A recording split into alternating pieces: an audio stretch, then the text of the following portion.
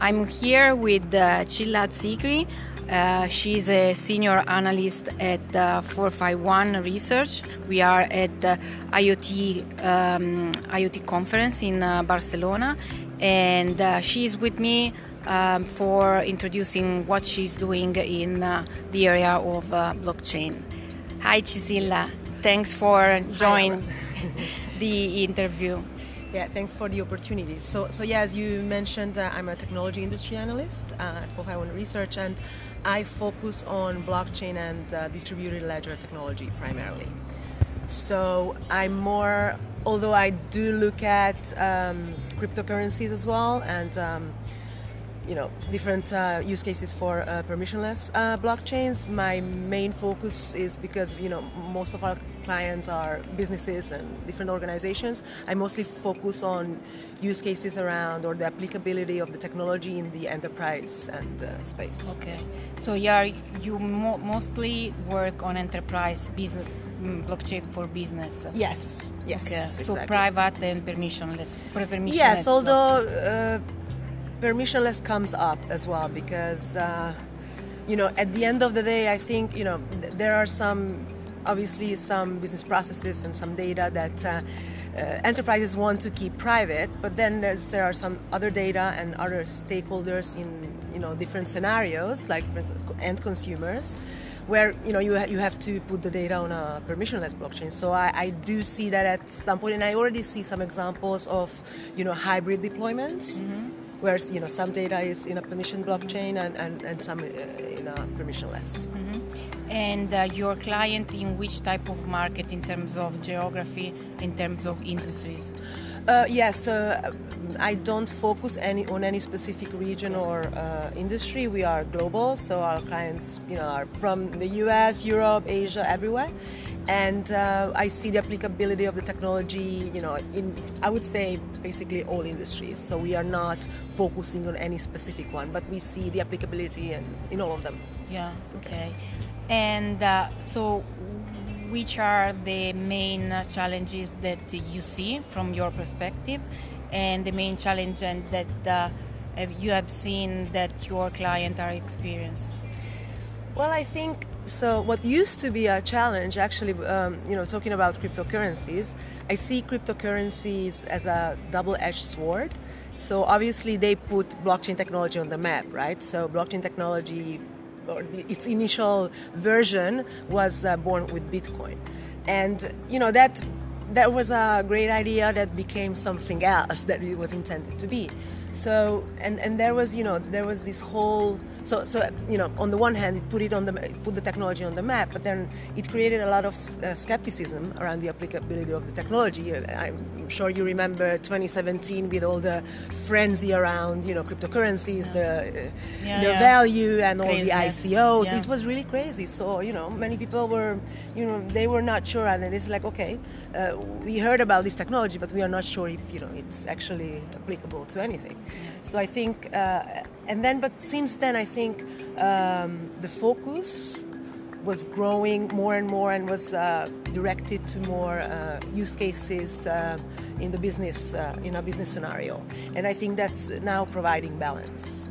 So I think now more people and organizations realize the actual benefits of the technology, mm-hmm. and they are not so much focused about, okay, the price of Bitcoin is going down, going up. So, yeah. So they start understanding in the enterprise environment the value of the technology itself. Exactly. Okay. So but not everywhere. I think that it depends really by the country and by industry also. Yeah.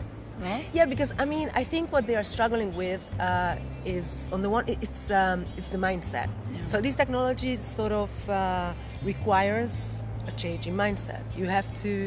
You are tightly collaborating with your competitors. Yeah. You are putting, a lot of data in a system that you are sharing, right?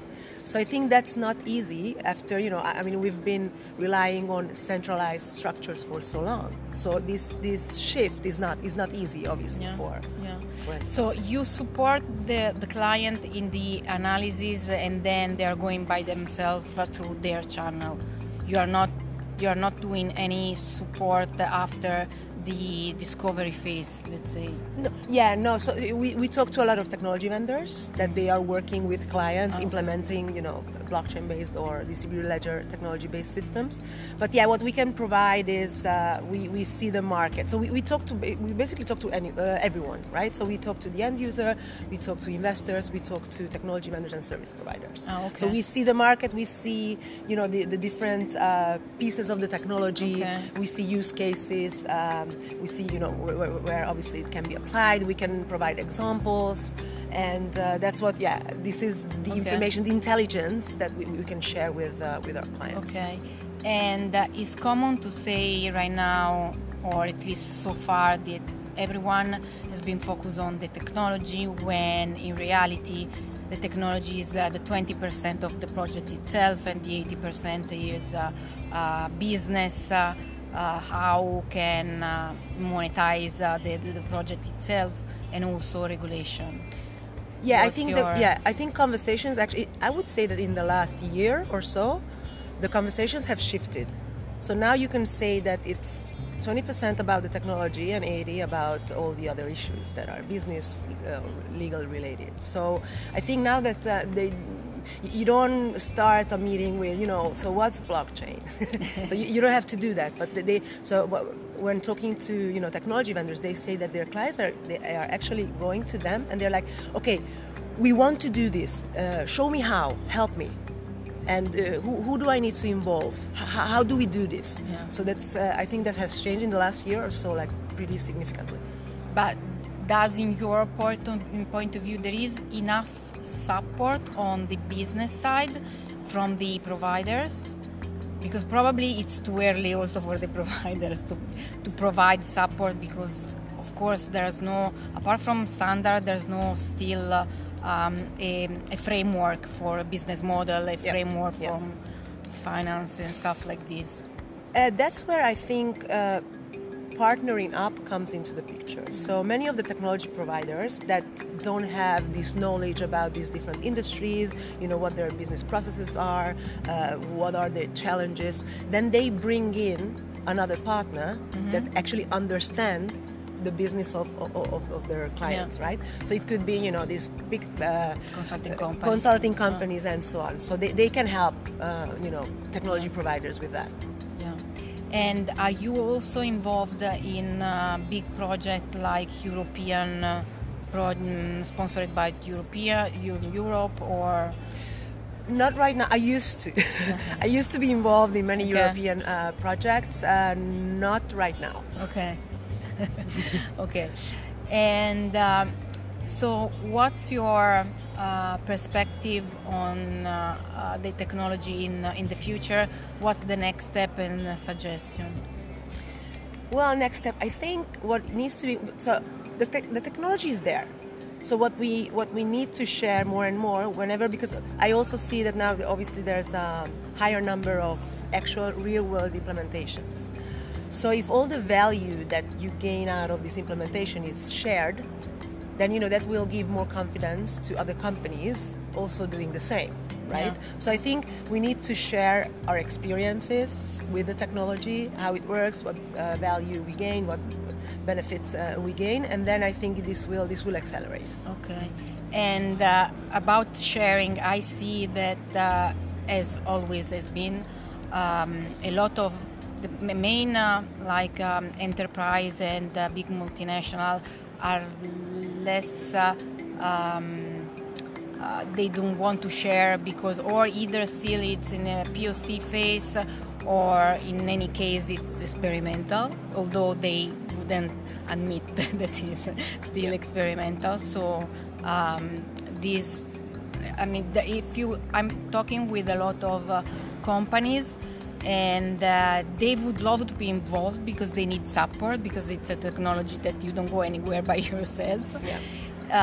But at the same time, they do not want to share what they are doing, because they are scared and they don't want to admit that they are trying. That basically, they are learning by doing, as anybody else. So yeah, but I think when they actually start getting all the advantages, when they see that, then they are. I think, yeah, as you said, probably the fear is because if it doesn't, they don't want to share it if it doesn't work. right? Yeah.